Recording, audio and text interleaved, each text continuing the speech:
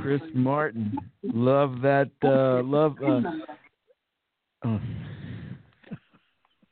Yeah. Yeah, I love Chris Martin. He that song, and I've chosen that song for our sort of sign-on intro for years now, and mostly from the point of view of from the healthcare and the medical angle, which is if you follow the tradition of the M. deity syndrome, where doctors were pretty much the unquestioned authority, and that you would submit to the unquestioned authority, and you would be the beneficiary of his or her shamanic offering.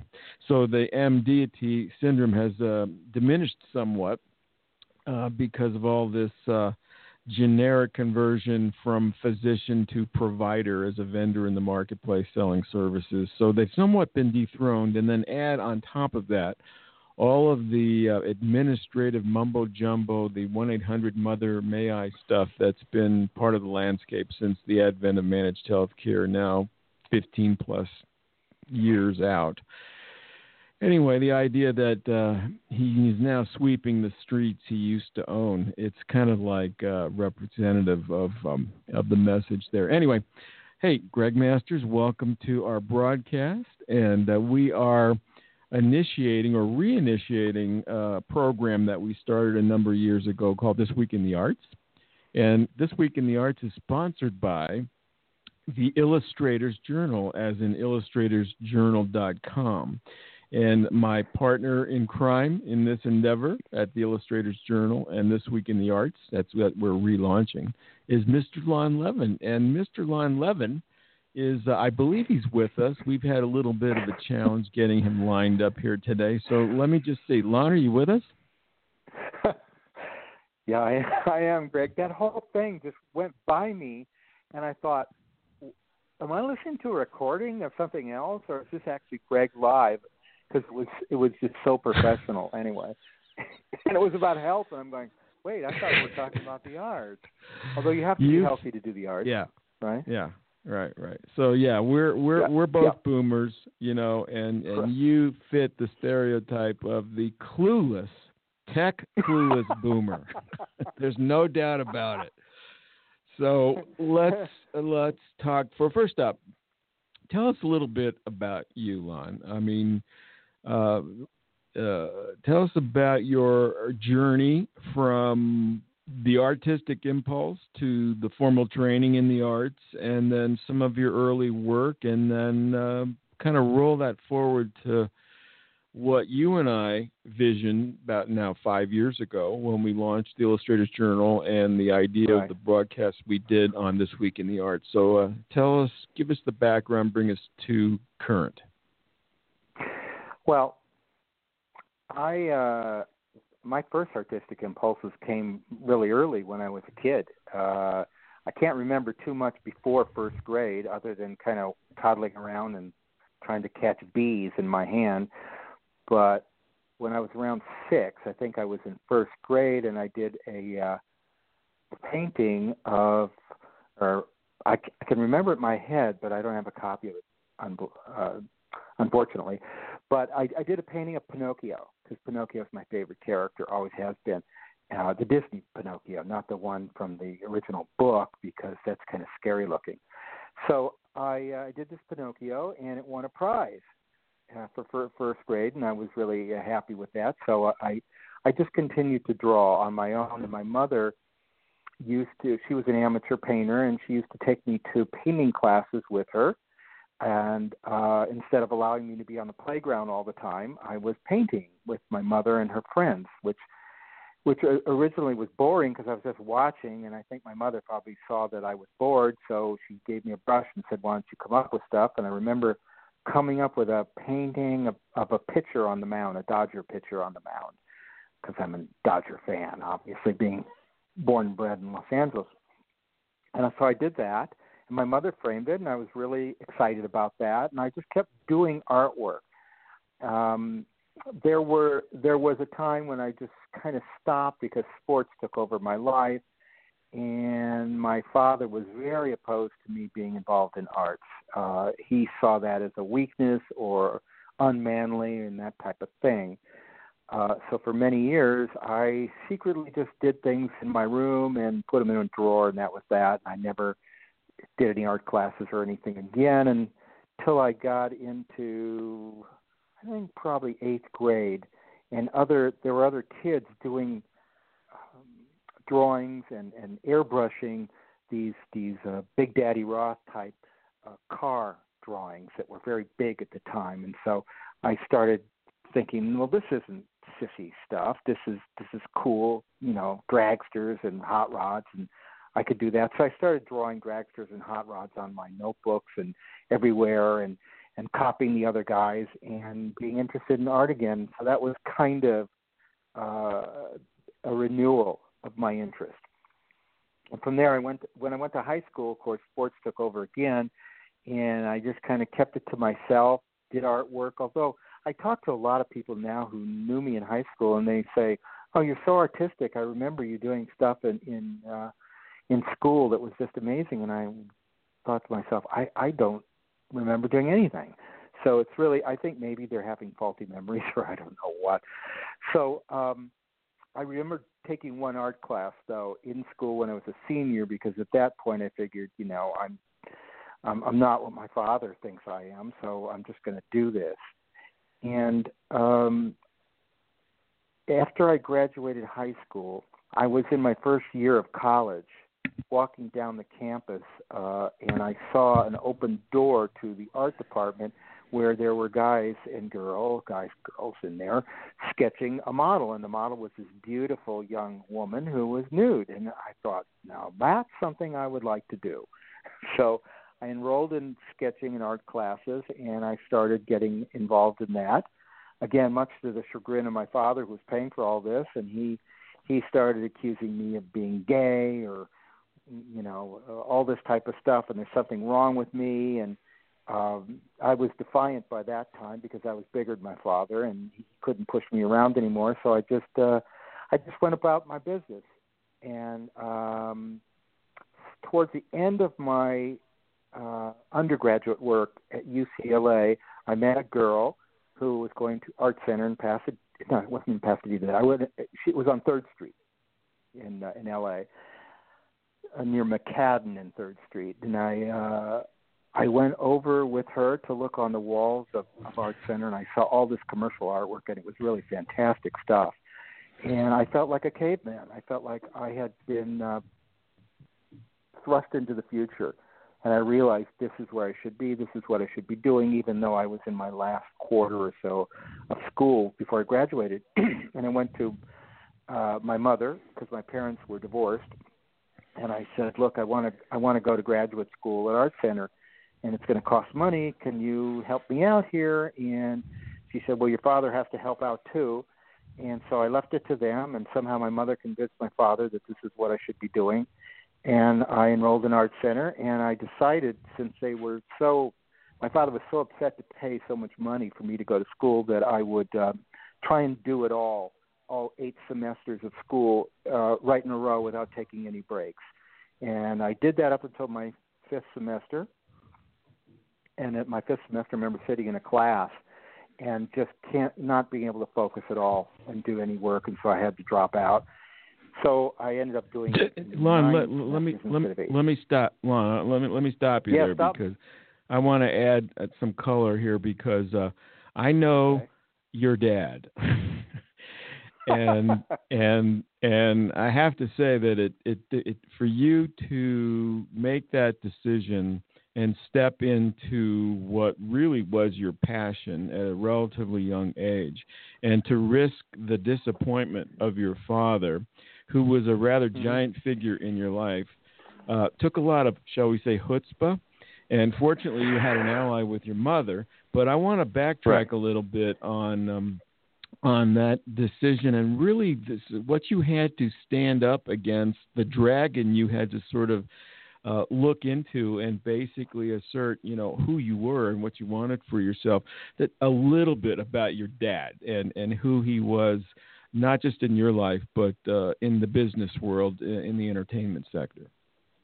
Yeah, I think that will put a good perspective on things. My dad was, aside from being a decorated World War II hero, and he always used to bring out his Distinguished Flying Cross so that we could, my sisters and I would know how much of a hero he was. And aside from the kicking and shoving and hitting that he did on me up until I got to be too big to do that too, he was a powerful Hollywood producer. And he was very successful as an independent for many, many years, and he teamed up with another guy in the mid-'60s named Gene Klein, who owned the Chargers and a bunch of car dealerships, and they formed a company called National General Corporation, which was a giant conglomerate that owned Mission Pack and Grosset and Dunlap and Penguin Books and Great American Insurance Company and on and on and on. So they were very large at the time, and my father was, to me, an overpowering person, not only physically but in the business world. It's hard to even conceive of how big he was at that time. And so for me, my father's favorite line to me was, when I would come up with any kind of defiant language, was, "What do you know?" And I would always back off, because I figure, well, I must not know anything, because I'm just a kid, right? Mm-hmm. But I knew that I loved doing creative things. It was sports and creativity. That was basically what was driving me. And so he also, at the pinnacle probably of his success, he ended up buying the Boston Celtics with a partner. And they won the world championship, and he couldn't have been higher up at that point. And when that happened, I was in college, which you remember well, because we lived together in college. And it was very difficult to live. I almost had to disengage myself from the fact that I was his son, because it seemed like there was nothing I could do to compete, and I just tried to stay out of that realm if possible, although I kept getting sucked into it. And, hang on. So in the face of,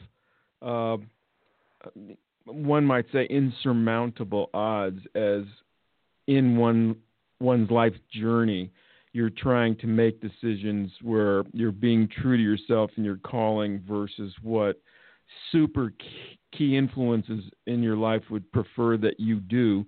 You stood up against that dragon, and you chose your pathway in the arts.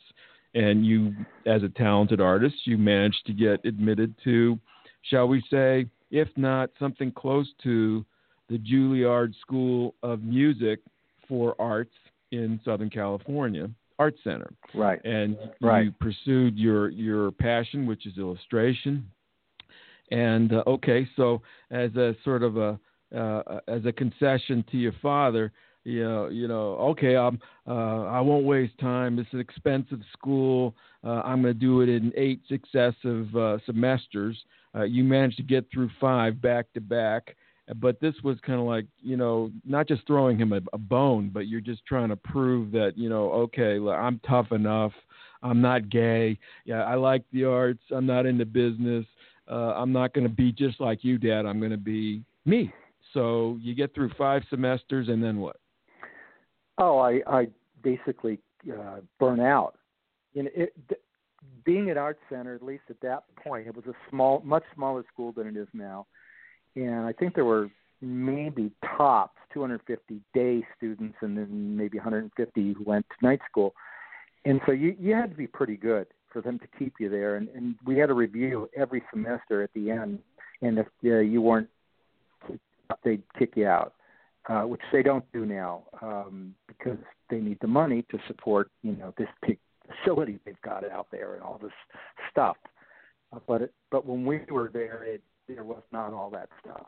And it was a little more better and kind of more along the hippie vein of what we were growing up with. So, so it wasn't a what I did is Chicago School of Art, but it was a top art school. It's a top art school. Many of the best illustrators. One of the two areas in which Art Center excelled were transportation and product design and illustration. Those are the two strong, and we had, as alumni, some of the best illustrators who have ever lived. And they kind of served as inspiration to all of us to strive to be great. And a lot of those guys who are big illustrators even now were on the walls when I walked in there, still being at UCLA, and I walked in there, and there were guys on the wall who were famous illustrators. So you look at their work and you go, my God, this is incredible. This is a level that I couldn't even conceive of. And the fact that I got accepted to the school and started to see my progression and how good I was getting was a fantastic feeling. I still was fighting the. That was energizing, self-reinforcing. Right. You affirmed your. Okay, so you graduated, right? And then what? Yes, I graduated. Talk about your first, professional experience out there. Well, here's the thing. While I was doing that and feeling good about what I was doing, it was rocking on the other side because I still had this feeling in my head where I was in competition with my father. And the way to go to direct competition was to be involved in the film business, which is what he was doing. So I tried to find my way from what I was doing into the film business somehow, and how I would fit in. And the first job I actually got was a job at Hanna-Barbera as a background lackey, so to speak, and a guy who was, I worked from 7 in the morning to 7 at night, and I was basically coloring cells for Superman animation. It was a really limited animation, very shitty show, and I was like at the bottom rung, which is stuff that now people in the Philippines do for like $2 an hour. But there I was doing this, and I did this for a while until I started getting bored, because it was so repetitive that I started not. What they would do is the guys who would hand you the cells, they would have a key, and it would say you're to put this color here in this space, and you just kind of had to. It was like coloring book stuff. And I got so bored, and I didn't want to follow. I started putting in my own colors and doing what I wanted to do, not realizing that I was screwing up the whole animation process while I was doing that. And they found out after a while, because they take these cells and they shoot them one at a time, and then they do tests. And when they found out the color was vibrating and doing weird things in the sections I was working on, they fired me.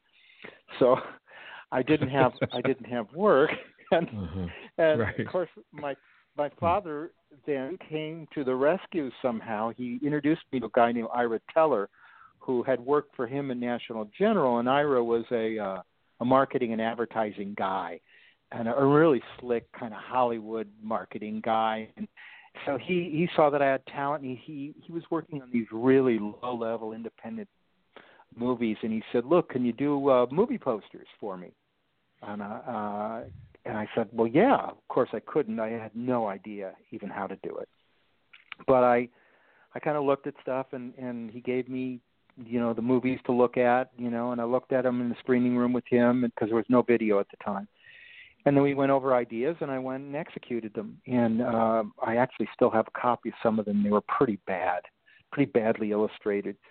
As a matter of fact, there was one point I had 3 movies I was working on. I came up with ideas. He okayed them, and then he needed them like within a week or something, and there's no way I could do all the work. So I went to a girl who I knew at Art Center who was really good and fast, and I said, will you do one of these posters for me? And she agreed. And as it turned out, her stuff was better than mine, so he hired her to do the work and let me go. And so that was the end of my movie poster career at that point. So what happened to me, though, was I kept fluctuating back and forth because I kept losing faith in what I was doing, because I thought I went to Art Center. I went to UCLA. I have a great portfolio. People should just be calling me up and giving me jobs. And I didn't realize that which I realize now, of course, is you have to go after it. You can't just sit back and wait because there's so much competition. And so at that point, because of my background being a spoiled Beverly Hills growing up, where everything was handed to me, I didn't realize I had to go out and get anything. So I just waited and waited, and nothing happened. And when nothing happened, my parents said, well, how are you going to support yourself? What are you going to do? And I started taking odd jobs, in order to just make money, and started doubting whether I should be an illustrator at all. And during one of those periods of time, I learned about a night school to go to where I could become an art director. And I figured, maybe that's more suited to me to be an art director, because I like telling people what to do instead of actually doing the work. And so I took these classes, and I lucked out because I got one of the best art directors at the time, at Doyle Dane Bernbeck, I think it was, a guy named Julian Ryder, who's a very famous art director now, and he was my teacher. And he really liked me, and he really liked the fact that I actually could draw and sketch things out and do marker drawings for ads. So he kind of used me to help him, and he helped me build a portfolio, and I ended up going down that lane, and I got a couple of freelance jobs. And then my father once again came to me and said, hey, can you do art directing at the movie studio? And I said, I guess so. Yeah, but wait, hold on. So this is after you're sort of out there proving yourself. You were generating quality work, gaining attention, creating some traction for yourself. At that point, then he came to you. But we got 7 minutes left. I don't know how much attention I was gathering, but I was feeling but I was getting experience. Here's what I want to do. We got 7 minutes left, so I need you to touch on the high points here about so from that point, I want you to get to some of the studio work you did, and then let's sort of kind of focus on the Illustrators Journal and the series we're resuming this week in the arts, and the intention here to feature artists, and the quarterly journal that we're producing on Illustrators Journal. So hit that. So he comes to you. He offers another little gateway here. Right. So I went in and I interviewed for a job at Fox Theatrical. And I met with a guy who his name is Richard Ingber, who was the head of the department at the time for feature films, and they gave me the job. And I thought they gave me a job because I had a good interview. They actually gave me a job because my father had a deal with Fox at the time to co-finance like 15 movies, so they had to deal with me. So they just threw me in a room and said, "You're the art director now." I said, "Oh, great! What do I do?" They said, "Well, we'll figure that out, but right now we don't know." So I sat there for a couple months until I just started doing work. I saw what other art directors were doing there, and I started doing the same thing. But since I could draw, I didn't have to hire anybody, so I didn't have to spend any money. I got noticed. I got films handed to me, and I had a couple of very big breaks where the films that I came up with ideas for did well, and so I got promoted. And one of the Romancing the Stone. I did Romancing the Stone, Johnny Dangerously, Buckaroo Banzai, Far Lap. God, there were so many of them. And then work on, because I have been doing so well, I got to work on Paul McCartney's movie called Give My Regards to Broad Street. And it was a shitty movie, but I got to meet Paul and Linda and their kids at the time. And he liked me, and he liked what I had done. And so because the studio was happy with that and the fact that they made McCartney happy, they promoted me, and I became a creative director. And I started working on all sorts of films that were higher brow, Cocoon and Jewel of the Nile, and the Schwarzenegger movie thrown in there. And there was a bunch of another one, Rhinestone, with Stallone and Dolly Parton. So, and I got to meet a lot of these people, and so I was there. And from there, I went to other studios. I was head of creative at Saban Entertainment when the Power Ranger thing launched. I was in charge of 5 divisions of Saban. I ended up at Warner Brothers as the head of the art department for worldwide marketing for syndicated TV and animation.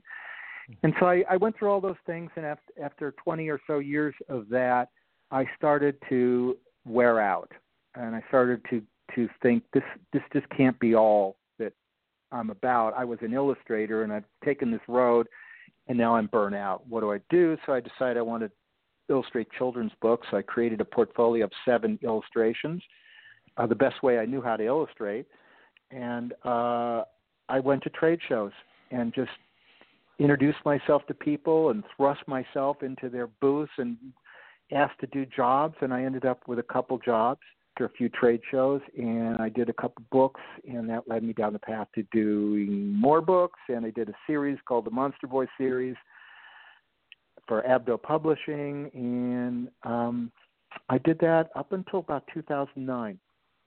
And in 2009, I had open heart surgery suddenly, and that changed my life forever. I kind of went into a shock for a year. I lived up in Big Bear. I kind of refocused myself. I did a lot of online stuff. I tried to dabble in every single type of creative thing I could think about, which I did online single panel cartoons for over 2 years. I did illustrations, web design, social media marketing, everything. And then you and I got together, in like 2011.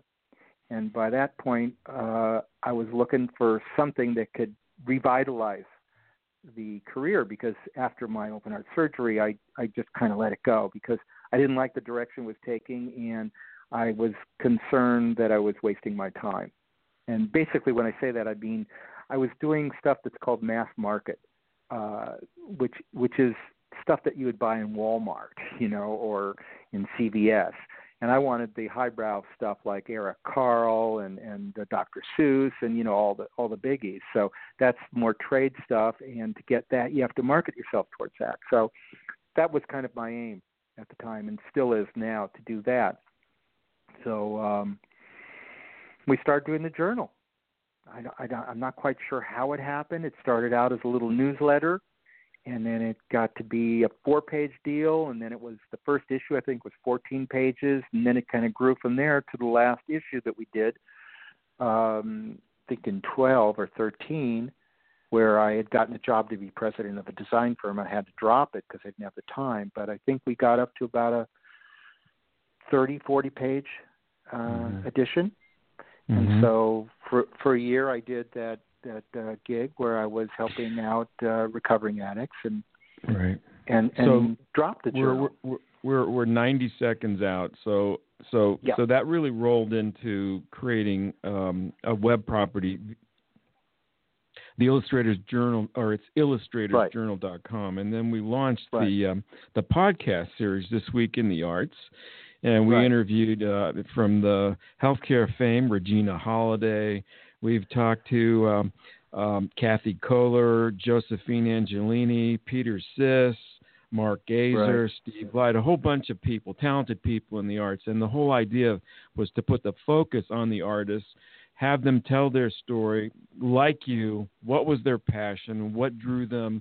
What is their form of expression, their principal medium, and so on and so forth? And they tell their story.